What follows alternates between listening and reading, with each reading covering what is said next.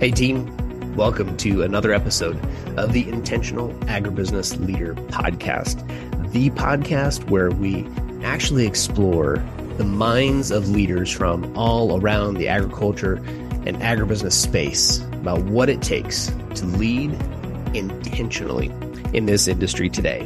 My friends, if there's some value in here for you today, we ask you to subscribe to the podcast, share this with someone who needs to hear the message of what it takes to be intentional. Let's get into the show. All right, Brent, thanks so much for making time to be on the podcast here with me this week. Tell us from your perspective, what does it mean for you to be intentional? Thanks for having me on, Mark. It's a pleasure.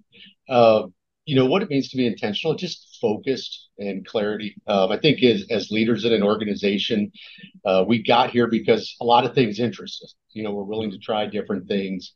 And that's kind of a curse in some ways as a leader. So being intentional is kind of keeping those thoughts inside and being able to keep your team focused and knowing when the right setting is and the right organization part is to say, what about this? What can we do with that?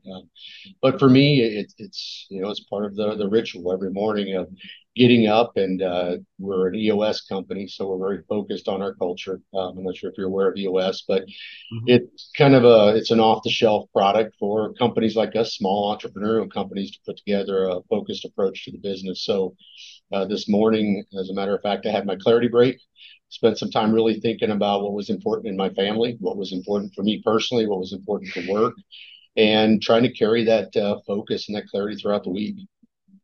I love it. So for those who are not familiar with EOS, tell me a little bit about what that is and why you guys use it. What's a clarity break? Sure. Because I think that's, I would like to see more people in agribusiness implementing, especially in the small to mid-size organizations, implementing EOS.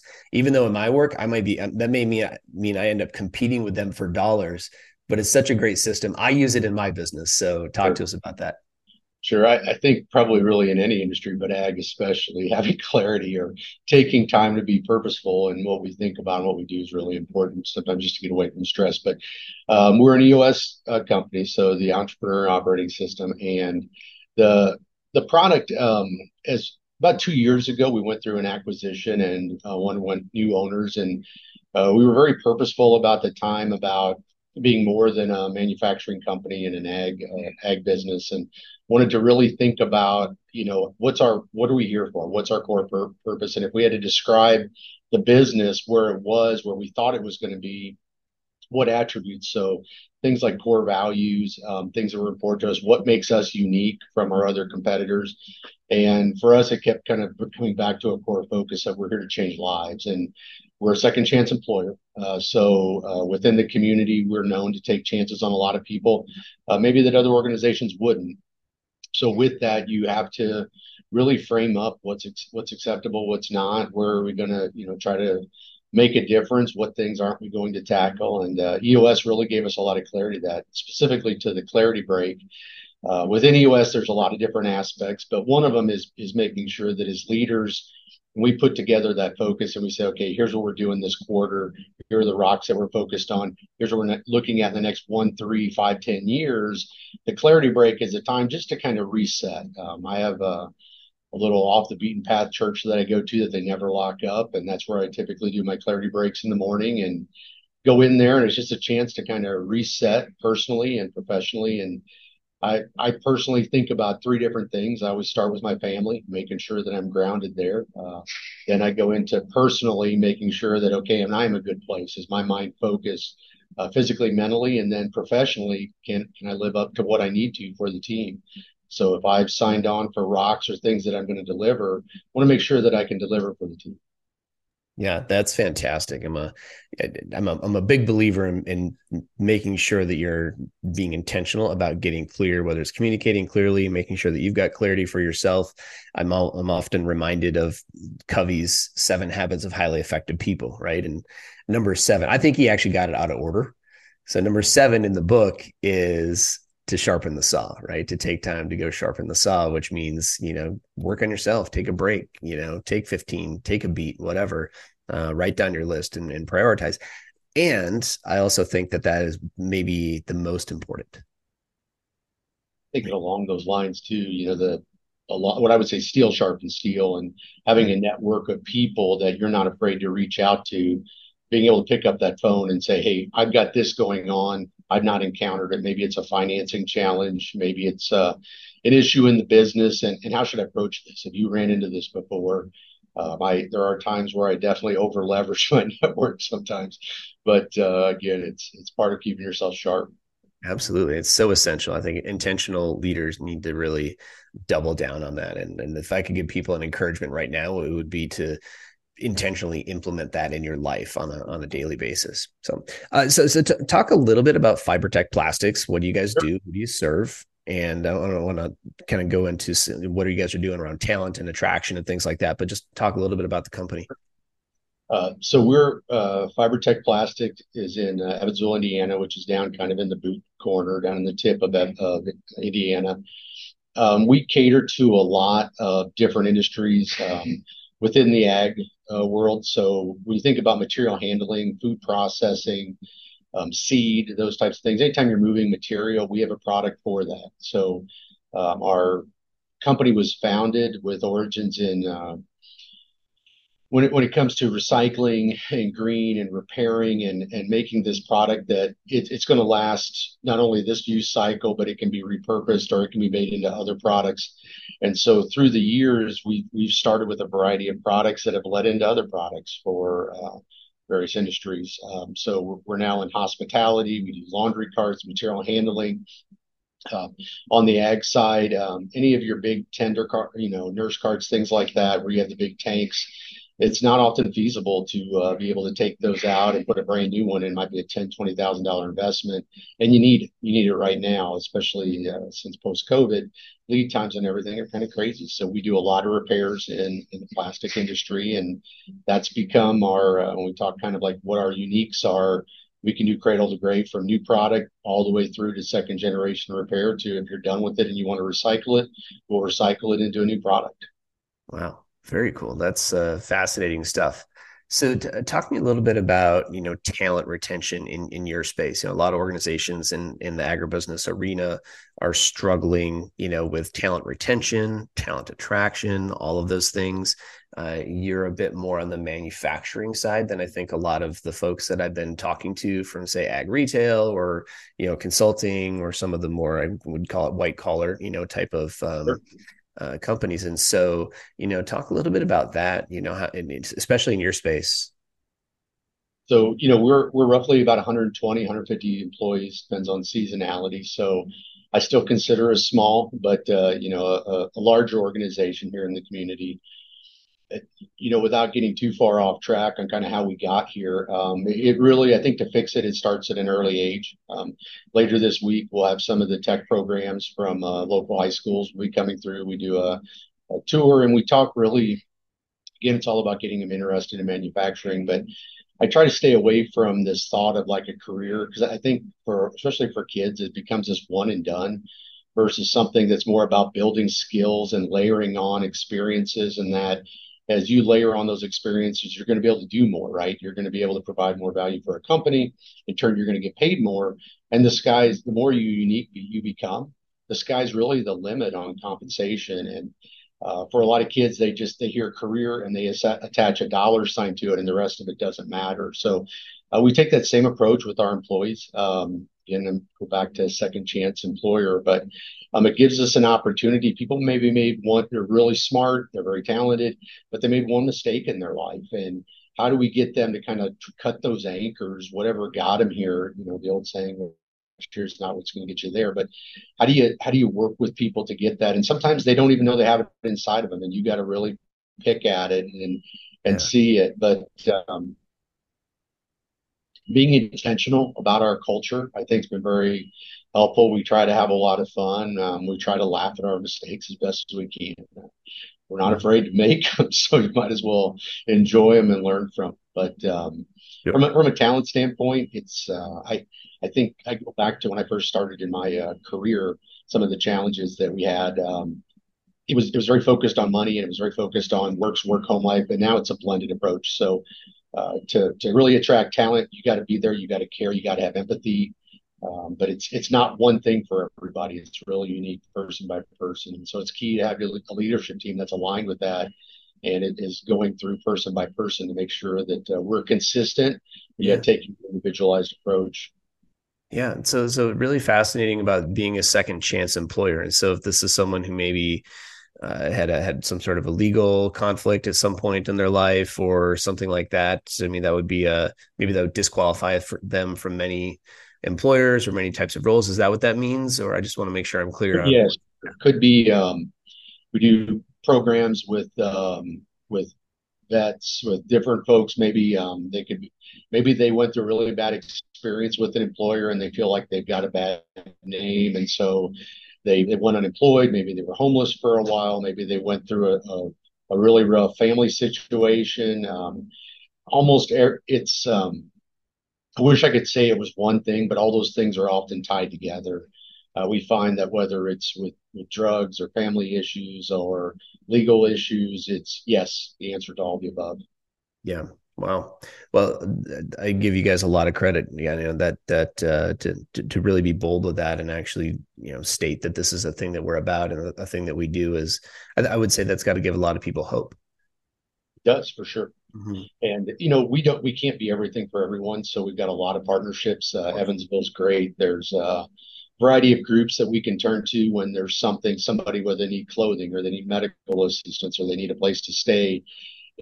And that took a long time to build up. This isn't something you jump in overnight. It took us years to establish that network and for the team because we used to try to do it ourselves and we'd ask, like, hey, does anybody have a kids clothing this size or whatever. And it just that wasn't sustainable and it was very choppy and it was a distraction to what we were trying to accomplish big picture. And once we started to really hone those networks and find the right providers, people that were aligned with us, everything just kind of fell in place. Wow. Yeah, that's really cool. Yeah, appreciate you sharing that. All right, so let's talk culture for a minute. A lot of people talk about it. I find few are actually intentional at creating it or curating it. So what's most important for you guys around building culture intentionally at Fibertech? I have to write my book someday, I guess. But we spend a lot of time. It's really got to be the essence of what you do and how you do things, and whether you're writing a work instruction or you're thinking about a visit with a customer, being very intentional about who we are. And we've been, this is that time of the year we're going through a lot of performance discussions with people and kind of getting ready for year-end increases or whatever it is. And as we think through that, sometimes making sure that if you're not aligned behaviorally, if you're not aligned culturally with the organization, the performance stuff really never happens, right? So if you don't make it a part of your meetings, if you don't make it, so from an EOS standpoint, but if you start with the beginning of a meeting and we have a segue, right? We want to break from a prior meeting, come in fresh, and so if somebody's not willing to share something positive that happened to them personally or professionally, it becomes a struggle. And so we spend quite a bit of time with the team thinking about it. And that allows us to wrap events around it. It allows us to event training around it. I've got some Yeah. things popping up on my screen here. Yeah. That So, there's always plenty of stuff popping in when we're trying to do these, which is totally fine. So when you for you guys, is there any pushback or any big challenges that come up for you guys as you're trying to implement the culture that you guys work within? to me, it's often a sign, but for sure, you're going to get the employee that says, "Hey, maybe me personally, maybe the company didn't live up to that aspect of our core values." And we remind everybody that there's grace, there's humanity here, and that this is a journey, and we're not going to score 100 out of 100 every time. But that if we're all on the same path and we're all committed to advancing that culture, we're going to learn, we're going to get better. And the idea that someday we get to something a lot better than where we're at today is that hope, right? And we talked about it earlier, you brought it up, and I think it's just such a good point that if you don't have that inside of you, um, then it does become very frustrating because, well, that's not me. I don't embody that. I don't even know when it says roll up your sleeves or something like that. And so keeping it in front of the team, putting signs out there, and we have aspects of it. We talk about what we're afraid of. We talk about things that make us uncomfortable, and we'll use those sayings in a meeting like, hey guys, I think this is a timeout. Let's be very clear here. This is the time to somebody, we're afraid of something. Something's not going right. So let's talk about it. Yeah, it's going to be uncomfortable. You have to make it personal. You can make it very professional. But it brings that, and that's hard for people, especially if they're passionate about their job and they take it very seriously. They feel like, well, hey, I'm being personally attacked, and it's it's difficult, and it's really hard for our leaders. And in our regular one-on-ones that we have with the leadership team, that's probably a number one topic of, I have a difficult conversation that deals with behavior or culture. How do I go about this? And again, going full circle, but back to iron sharpening iron and keeping your skills sharp. You're going to network with the group to get to those answers. Mm-hmm. Yeah, at this point, if anybody who's listened to more than one or two of these episodes at the point that this goes live, they'll have heard me say that it's the Danny Meyer quote, who he started like Shake Shack and several other successful restaurants. And I saw him speak at Tony Robbins one time, and he said that culture is like raising a newborn. You have to feed it 12 times a day. And when it craps its pants, you darn well better change it. And I think that's it, right? Because it's such a, I think all leaders want to create culture. Culture is going to get created one way or the other. It's just the defaults. And it kind of exists, right? You can say, but it was there when you stepped into a building. Culture has always been there. Then your desired culture, but some culture was there.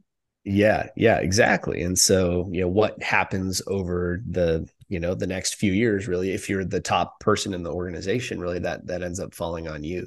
And I know, so the EOS system does that help you keep that focus? Because, I've read Rocket Fuel, and I look at, okay, the goal here is to have the chief person kind of leading culture and being involved in sales and business development and being the face, and having your integrator, your person kind of COO role, make sure everything keeps moving to realize the vision. And so I'm just curious how you guys utilize it from a cultural, to drive culture. Sure. So it goes, I think you've got to have everything tied back to it, right? So whether it's performance reviews, I think we've all worked for an organization where, man, that guy's hard to deal with, or that person's really difficult to deal with, but man, they do all these great things. And sometimes you got to boil that down and say, well, yeah, but all those other things they do, if we were going to put like a negative on those and the positives, then the net or that, marginal value creation is kind of zero. So we can't recognize or reward that behavior. But then you take it all the way back to your hiring process, right? And you build it in. There's a variety of tools in EOS, the People Analyzer, which is just a tool that aligns, here's my core values, here's skills for this job. And as you're going through candidates, you're able to frame it up in that way. Okay, they got the skill set, but do they have the behavioral components? Do they have the cultural fit? And then ultimately, it's right person, right seat, saying, yep, this person's a cultural fit. They have the right skill sets. There's another acronym through all the acronyms that you would GWC. They definitely get it. They want the job and they have the capacity to do it. And you put all that together, and it really helps. That's that foundation for your culture. Then because it's top to bottom, it's throughout the organization. And if you're putting your incentives around, if you're recognizing people for it, if that's what shows up in a newsletter or a town hall meeting or skip level meetings, it just becomes this web, right? And it just fosters itself. Yeah. Perfect. Great answer. I love how you're framing that up. And we need to get an affiliate link or something for EOS implementers, because I think a lot of people are going to probably check into it if they're listening to this. So let's talk about your background. Just kind of some of your experiences. What's been one of the biggest hurdles you've had to overcome as a leader? Without getting into individual names, I think everybody that's went through any sort of growth in an organization has had to say goodbye to some friends, or make difficult decisions. Maybe you've had to buy out a partner or whatever. And so for me as an organization, when we started talking about our vision in this particular organization and this opportunity for me, it was very growth minded. And we said, okay, we want to go from 10 million to 20 million. And we laid a path out to 100 million in sales. And I was surprised how many people were like, I don't want to be part of that journey. I'm happy with how it is. Yeah. I'm not interested in growth. I'm not, I do this job and that's it. And these are people that you respect, the people that you enjoy being around socially. And for me as a leader, making those decisions, those tough decisions, because you know it's best for the organization, for the team to advance kind of where we want to go with our vision. It's difficult. That's really hard, but I'm convinced that I still maintain a lot of relationships, but I'm convinced that if you do it right and you do it with from a position of love and caring and hey, this is going to work. So, but that's been the hardest part of my career, whether it's this company or other companies. Yeah. Yeah. I was having a conversation with somebody the other day about their culture off the podcast. And it was just around, within their culture, they talk about it like the family. I'll leave the company name out, but it's the family, insert company name, the so-and-so family. And I have a big trigger with this these days because I feel like I made that mistake in our world, in my business up through 2019, going into 2020. And then, being an event focused company, we did not fare well. And, we lost a lot of revenue and lost a lot of steam, through 2020 and 21. And so what's interesting about your family, if your company, the people that you work with is your family, your work family, what's interesting is that when paychecks stop rolling, or you have to make tough decisions or cuts or the hard decisions that we sometimes have to make as leaders, and we have to lead through the storm, so to speak. What I often find is that family stops talking to you.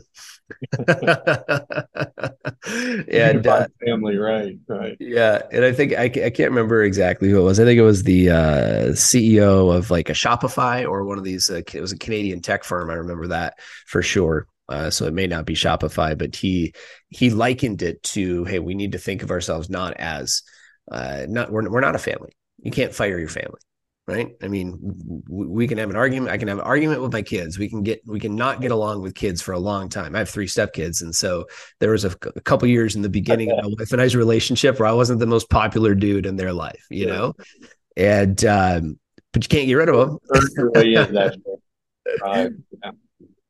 Yeah, so just because they don't like the CEO doesn't. Yeah, so we've gotten a lot of feedback as second chance employers. I grew up with family having a good connotation around it, and internally sometimes even be intentional about when we use the word team and the perception around that versus family. For many of our employees, unfortunately, family doesn't always have this positive connotation to it. So it's interesting with your example, but sometimes I refrain from using the word family for that, like, hey, good job team or whatever it is. And that's what it feels like as a winning team. Because some of the employees have just there's a lot of things going on in their head with the word family. Mm-hmm. Yeah. And it's, if somebody wants to use that in their culture, I'm not going to say, hey, that's wrong, or you shouldn't do it. I just think that there's some connotations that come with that. Right. And then you start to potentially paint yourself into a corner of unintentionally. Right. And this whole podcast is how do we lead intentionally? And that's why I bring that up. Unintentionally paint yourself into a corner of really burning a bridge. And then if somebody has to be exited from the family for whatever reason, maybe they're not performing, maybe life is changing, maybe we have to change the structure of the business and that family member no longer fits here. That's but the expectations, right? Either way, there's expectations around the word family, good, bad, whatever, that if you're being intentional, you don't often want to bring those into the situation. Mm-hmm. Yep. Well, so what's been a big win for you, Brent, over the course of your career? What's one of your biggest wins as a leader? I'll use the term blessed, but I was fortunate at a very early age when I straight out of college, seeing the excitement, whether I was sharing now or, maybe I was sharing some insight or something with somebody else and I got to see them really do well. You used the term earlier about like rocket fuel, but that fuel that what drives us or what's passionate. I don't necessarily call my wife every day on the way home, but I probably should. But those days that I do, it's usually about something the team did. It's about a big win that we had. It's really very rarely about some big customer that we landed or some machine that we launched or put in or a new product. It's, hey, this person achieved this, and it resonates with her because that's what she hears about at home. So for me, that's really followed me throughout my career, and I would put that as the biggest win is working with and through others to achieve goals. It's it's become my mantra. So I would put that as my biggest win, is just seeing team after team be successful. And whether it's joining an organization that's not profitable and seeing them become profitable, or maybe they're stagnant growth and we get over that hump. The answer is always there inside the four walls. You just got to find it. Mm-hmm. Yeah. So fantastic. I mean, I am 100% with you. I get a lot of my joy in my work now as a speaker, not by being the guy in front of the room, but by seeing the team members who have learned the content now stepping in front of the classroom and nailing it. You know, there was a time and a place when with our curriculum, I was the guy, and now there are multiple guys and gals that can step in and do it. And it's almost more fun to watch them do it now. So I don't know. For a leader, there's not a better feeling, right? When yeah, your right hand person or your number two, and you're seeing them work and go, and you're like, either whether I want to do that or don't want to do that or can't do it, whatever it is, and they're doing it, and you know yeah. it needs to be done. It's like, wow, that is a good feeling. Yeah. And, you know, it would, so, and that brings up an interesting point that I know a lot of leaders really struggle with, because at the end of the day, there's a time and a place. So it's not like I stepped out of the front of my classroom and then let somebody else take over and it was perfect. Right. Never. So there's a progression, right. As it pertains to somebody being competent in that role. And we have to be willing to walk through that level of uncomfort or discomfort with them. Otherwise, we just end up having to be the person. And that's where I see a lot of leaders stressed out. They come to me, hey, I need time management training. I'm like, no, you don't need time management training. You need to let go of control. Yep. That's what you need. You don't need to fit more stuff in. Let's not try to cram 10 pounds of stuff in a 5-pound bag. Let's see what else we can do here. Oh, okay. Interesting. You haven't been willing to delegate that. Why? Well, I can make sure it gets done right. Okay. Well, Starting to feel like this is a pitch for EOS, but in EOS we have that delegate and elevate tool, and so that's a cornerstone of when we're up against and like somebody's not able to get certain things done or they're behind. Really trying to understand, okay, what can I delegate? What can I elevate? How can I raise my overall? What can I give to somebody else in the team? And it's a great exercise to go through. All of us have our sheets, so we know, hey, here's the things we're great at. Here's the things we're good at, but we shouldn't be doing. And we can be very intentional about who we give those things to. And it doesn't have to necessarily be a direct report. It can just be somebody else in the organization. And everybody brings different skills and capabilities to the business, and we D&E, but that we really start thinking outside the box about how can we restructure this work. And we see every time, it's like, wow, that 5 minutes saved us hours organizationally every week. Yeah, absolutely. Yeah, that's a great point. So, well, we've definitely have hit the traction and rocket fuel as recommended books during our time today. But are there any other books that our that listeners should be reading or listening to, or podcasts that you like that are relevant for people that want to be more intentional leaders? This is going to sound like just a generic answer, but all of them. The world's changing so quickly, and there's things. Somebody gave me a podcast this morning, and it was about being on social media more and being out there on LinkedIn. And the guy was kind of throwing stones at people that were horse and carriage, didn't want to adopt cars, and now here we are in that.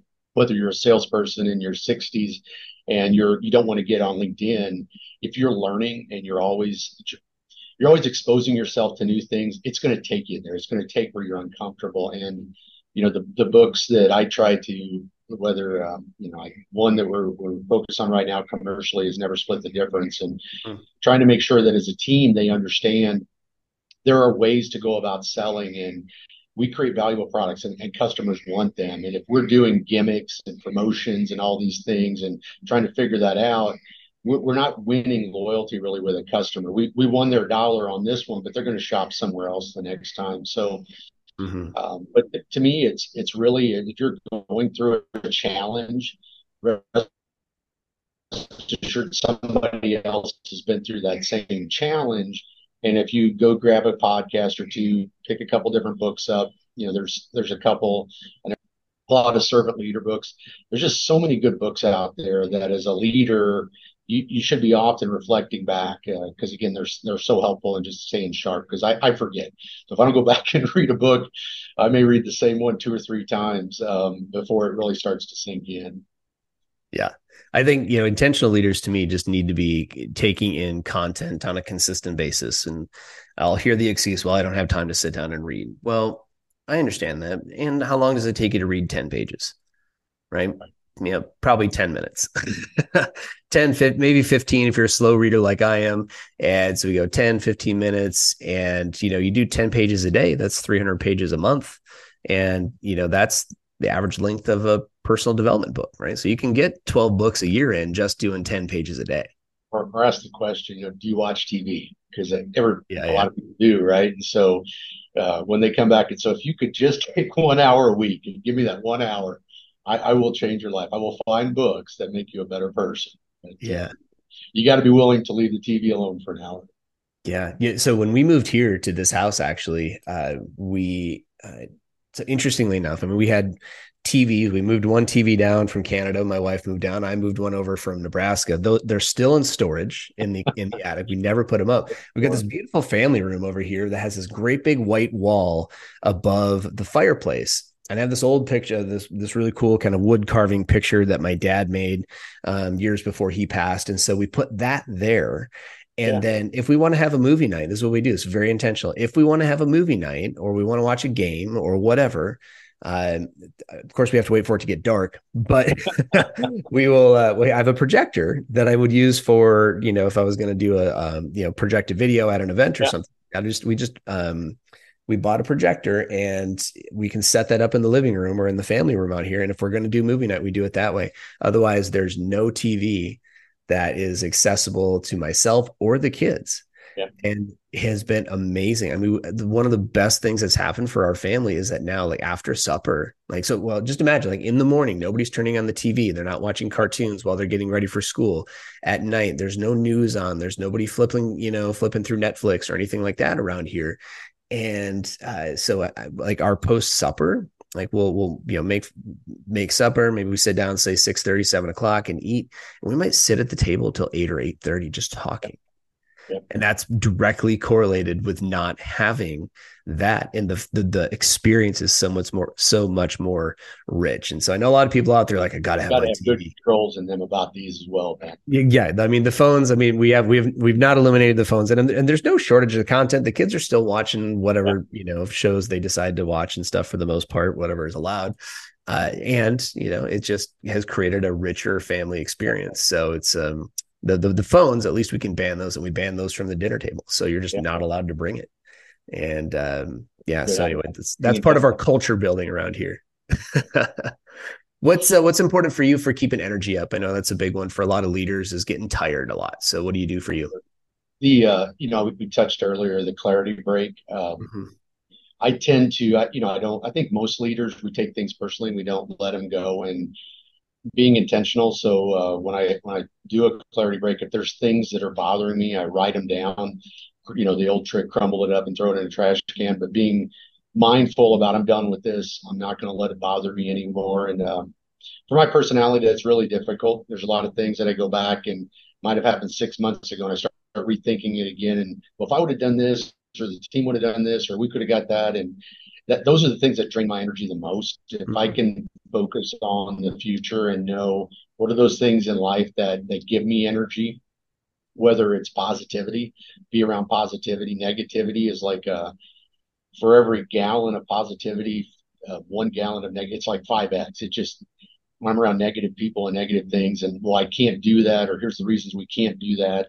Yeah. Just framing up your response to me makes a big difference. But for my energy level, there's the mental side of it, and then the physical side. You've got to be paying attention, and whether it's what you eat or how you exercise, or I think everybody's on that personal journey. But in the last only 10 years for me, I've been able to really understand that correlation between, okay, when I don't get the physical activity, and so we bring that to the team as well and challenge each other. And if somebody seems tired, ask them the question, hey, are you taking time to work out? What's going on with your sleep? Because again, I think most people work better when they have more structure. And so if it's 9 o'clock to bed and 4:30, 5 o'clock and you're up, or whatever that structure is, the more you can stick to it, the better. And so really surrounding myself with the right people, preparing myself mentally and physically, and the rest just kind of comes naturally. Yeah. I think maybe the first one that is hitting the point of really paying attention to who you surround yourself with. That's a big one for we get people around us that are big energy drainers, right? I call them energy vampires. They are perfect energy vampires. Yeah. Yeah. So you gotta watch it. And you know what, listen, we all work with that person who just like takes a little bit more energy than others. And challenging though it may be, I think you really have to just watch. Like it's okay to set some boundaries. And it's Yeah. like, cool, like what I'm giving myself 10 minutes. I'm gonna go in there, have this conversation, and then I gotta get out. I gotta shut it down. We all have that person that will gladly take the extra 45 minutes of your time to just keep talking, probably about nothing productive. Right. And there's a time and a place for that. I mean, I want to be about building relationships and being available and being accessible as a leader.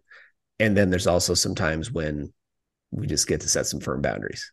I think as a leader too, we've got to recognize when that person becomes the black hole. They're no longer just an individual energy vampire, but they're pulling from the entire organization. And it goes back to right person, right seat. Then hey, I got to make a change. Mm-hmm. Back to the struggles of the family or the culture you're trying to create. That it becomes an anchor to the organization. It pulls people and becomes an excuse, right, for poor performance or bad behavior. Others, well, what about that person? So you got to be very intentional about the people you surround yourself with. Yeah, absolutely. All right. Well, we get to start bringing this in for a landing a little bit here today, Brent. So, any like, I want to take an opportunity to talk about this vulnerability question because put that on the list there for you to reflect on, and I thought you had some good insights prior to the recording here. So, how important is vulnerability in creating an intentional workplace?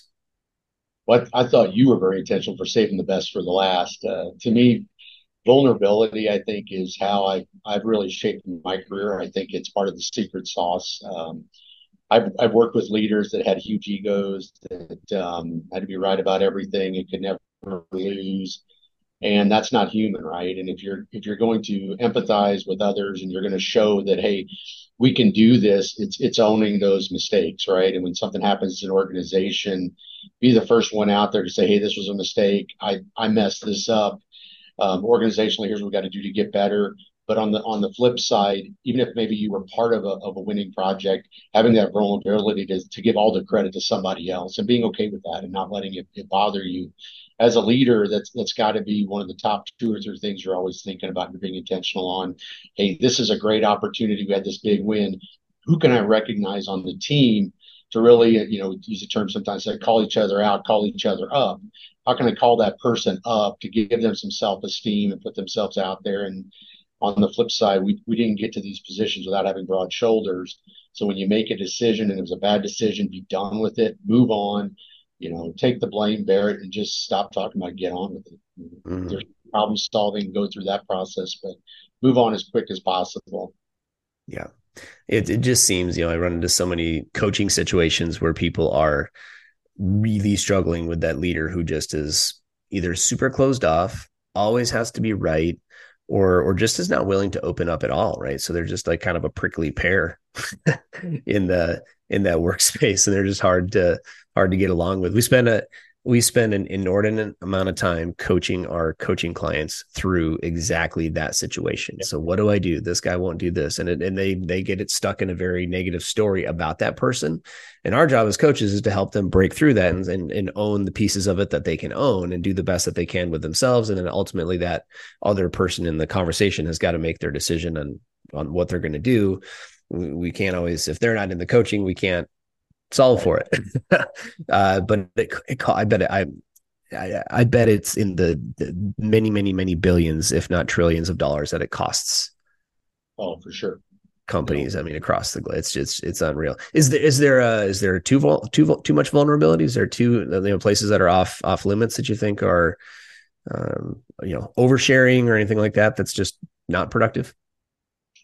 I the back to where we started, where there was a time where your career and your personal life were two completely separate things. Mm-hmm. you know Human is messy sometimes, and as a team, you got to create an environment where people are comfortable, right? So you got to feel there's got to be safe places and people got to be able to say things. But I think being vulnerable is necessary to the extent things need to get done, right? So when we have situations where I can tell something's going on with somebody, you do have to pull at it to really understand what's going on and get down to the kind of the root cause of the issue. And sometimes, yes, it gets, a little more touchy than maybe you thought. But to me, if you're going at it with the right intentions and you're not trying to go at it to maybe fire somebody or make them look bad or whatever it is, and it's part of that culture piece, right? So if Hmm. I can lead by example and start out, yeah, I had a tough weekend at home and this went on and maybe I had this issue in my family and it didn't get resolved. So guys, it's dragging over to this week. And, if you give me a little patience, I'm going to work through it. You're creating that environment, right, with your culture where people feel comfortable bringing that Yeah. stuff away. Brent shared this last week. I'm comfortable sharing it this week. And pretty soon it just becomes part of it. So to say there's this like these boundaries, I think the organization probably defines them, but it really it's what you need to do to get the work done to make sure people are fulfilled here. Yeah. Can you say that part from back from the beginning? So you're the purpose of your organization, right? Is it improving lives? Here to change lives. Here to change lives, right? We're here to change lives. And everything you're saying is in alignment with that, which I love. And that's one of the things I've loved about this conversation today is that as what we make plastic containers. Right? Like that's the Say it like that's that. work, Yeah, it doesn't right? sound That's what so we get paid exciting. to do, right? But we're an organization that's here to improve lives. Yeah. And I'm a big believer that intentional leaders are building organizations that are about more than just whatever it is that they sell, right? And in that way, our work becomes our worship, and that's cool. Yeah, it is. And Mm-hmm. you see it in the slogans for companies anymore, right? That especially in the ag industry, I think people aren't afraid to be faith-based and tie back to that. And so for us, it's very important that we have that connection. And if somebody doesn't like it, okay, feel sorry for that person. I don't know. We'll find another customer that does value those things. Yeah.